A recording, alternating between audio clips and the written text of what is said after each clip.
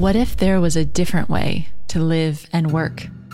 Beyond the hustle and hype, beyond the never-ending race to get more, do more, be more. A way that's nourishing, grounded, creative, and aligned with your deepest, truest self. You're listening to Alchemy in Action with me, your host, Amanda Cook. In each episode, we'll explore nature-based personal growth for high-achieving women. Join me to create a life and work that truly fit you, infused with meaning and magic. Hello and welcome to this week's episode of the Wellpreneur podcast. I'm your host, Charlie, and this week we're going to be talking all about Facebook groups. I know so many new wellness entrepreneurs use Facebook groups, and they can be a fantastic marketing tool to attract and nurture your audience and take them on that journey to get to know, like, and trust you. If you're just starting out and wondering if a group is the right thing for your business, then stick around as I've got 3 key questions that you need to answer before starting a Facebook group for your wellness business. At the moment here at Wellpreneur, we're taking a group of new wellness businesses through our Wellpreneur Marketing Bootcamp Fast Track program. And this week, we're all about nurturing. So one of the topics we cover here is how to do that in a Facebook group. And there have been loads of interesting questions from the students about whether a Facebook group is right for their type of wellness business. And we've got lots of different types of wellness business within the students. So we've got corporate wellness specialists, lifestyle consultants, retreat owners, nutritionists. And it's been some really interesting discussion in terms of when and when it's not right to have a Facebook group as part of your marketing mix. A while ago, we surveyed the Wellpreneur community on Facebook, where we've got 7,500 wellness entrepreneurs. And we asked them how they were feeling about their Facebook group, if they had one. And interestingly, 25% of the people who responded said that a group was working really well for them. It was getting engagement and getting them clients. But 25% also said that they were getting crickets. It wasn't working for them. There wasn't engagement. They weren't getting clients. And 50% of them said that they just weren't sure. They felt they got a bit of engagement, but they didn't know whether it was actually resulting in any clients for them. So it's not clear cut. They aren't working for every type of business. Groups have basically become how the majority of people experience Facebook these days. I know if you look at all the groups that I'm in, it's basically a picture of who I am. So I've got the mum groups and I've got the expat groups, as I'm an expat. I have marketing groups and I have got a few wellness groups in there as well that I'm a part of. But I have to admit, I'm not a massive participant. I do use them to learn and to find information and get inspired, but I don't often kind of go in there and start engaging and commenting on other people's posts. But as a marketing tool, there's a lot of confusion about how to get them to work best for your business. A lot of the marketing noise you hear from marketing gurus focuses on how they're great because of the organic reach you can get with them is higher than you can get on a business page. And that's true. Mark Zuckerberg revealed way back in 2018, I think it was, that they were promoting posts that have more meaningful interactions and that posts from groups are going to be prioritized over business pages in the feed. But because of that, I've seen wellness entrepreneurs set groups up for the wrong reasons. They're not a shortcut to getting organic reach to tell people about your offers. They still only work well for you if your audience engages, and they will only engage if you're in there providing something of value that people want to talk about, or they want to share their experience with, or they want to help each other with and ask and support each other. For many marketing gurus teaching digital marketing, of course, people are leaning in, engaging all day long and looking for help. And so, of course, they tell you that groups are great because they work for them. But selling marketing knowledge and the intricacies of social or email marketing or how to do Facebook ads is a very different challenge to growing an aromatherapy business or a nutrition business or a fitness business or a retreat.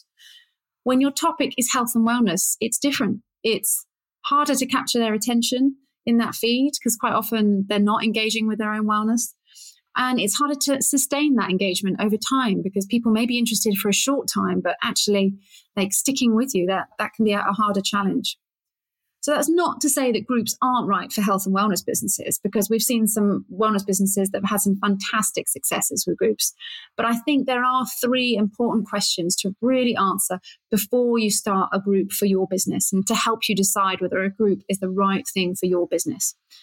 And how answering these questions are going to make sure that if you do start a group, then you're getting it off to the best possible start. So I'm going to take you through those questions. Number one, who is your group for?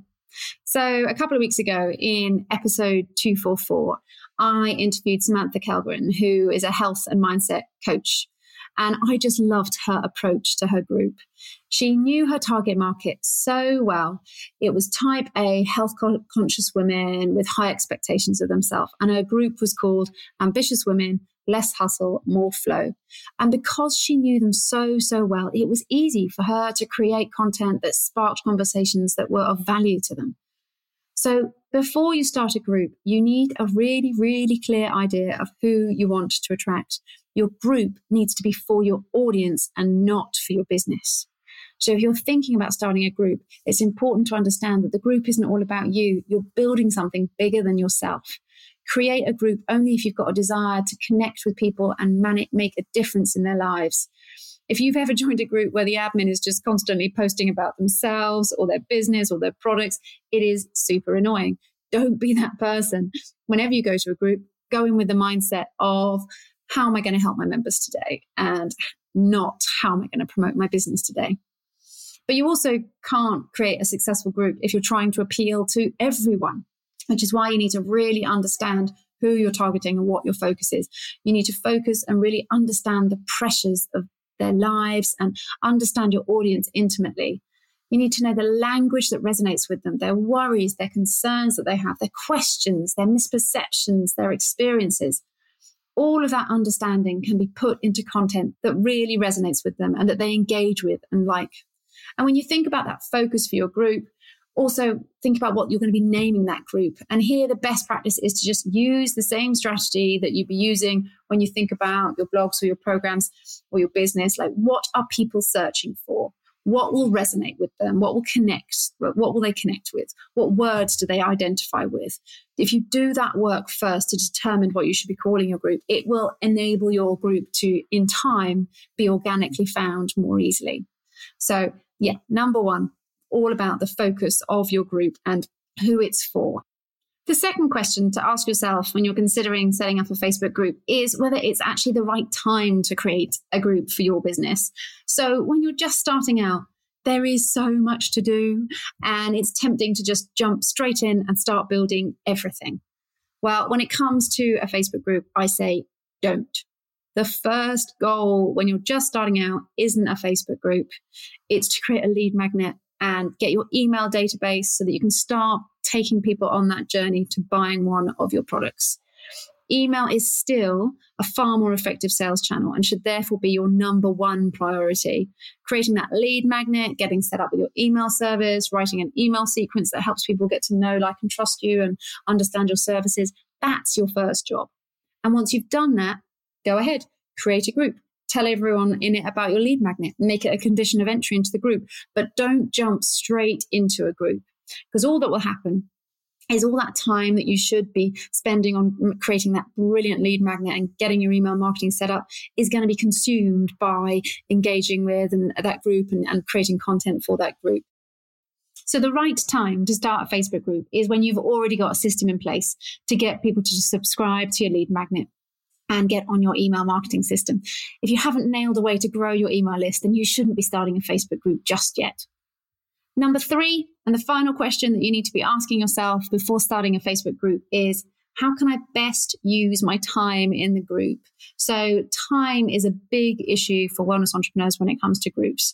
And one of our communities said that she felt her group was such a time investment, it was driving her crazy. You don't want that. What you do want is to set up a clear system for posting weekly and then diarising time in the day when you can engage and be disciplined in how much time you're going to be there. One of the quickest and easiest ways for you to make a group work for you is to be regularly going into your group and going live. People get to know, like, and trust you and experience how you think and what it will be like to work with you.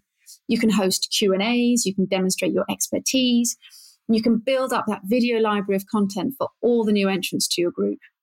I certainly think that if you're starting a group now, the best way to make it work for your business in terms of time commitment and that discipline is to focus on the things that make the most impact in your marketing. And that, from a Facebook point of view, is to go live. So definitely think about that in terms of if you are setting one up, like the best way to make it work for your business is to go live. Is that something that you are able to do in terms of a time commitment on a regular basis? But a free Facebook group is also not a place where you need to be coaching and teaching people for free all day. So the best way you can help someone is to get them inside your paid products or your paid programs. So you need to be really disciplined and set boundaries on how far you're going to go to help people within your group. And it's a problem a lot of people encounter in their free groups. So it's the balance of free help versus paid help. The best way to handle this is to just keep asking questions in return to somebody who keeps asking for help. So ask questions back, help that person get to the root of their problems so that they understand they have a bigger problem and they need more help than they can get in a private group. They need one-on-one. So just keep asking questions back, take that person on that journey. So those are the 3 questions I think that you should ask yourself before setting up a group as part of your marketing mix for your wellness business. So what's my focus? Who am I helping? And what would they be looking for? Being the first cut question. Do I have a lead magnet and a path to purchase sorted first? So making sure that you are focusing on that lead magnet first. And then thirdly, can I go live and can I get the balance of free and paid content right in my group? So I hope that helps you in deciding whether a group is right for your wellness business and marketing. A group isn't a quick hack and you need to be invested in the group for the long haul. But when they're done well, you can build a community of people who all get to know, like, and trust you. And that makes turning people into clients a lot easier. If you are looking to meet like-minded wellness entrepreneurs who are on this journey with you, building businesses and learning as they go, then do check out the Wellpreneur Community Facebook group. We've got over 7,000 wellness professionals on there, all helping and supporting each other every day. We love hearing from you also. So if you have any feedback on the show, then please do get in touch at info@wellpreneur.com. Thanks so much for listening. My name is Charlie, and I'll see you next time on the Wellpreneur podcast.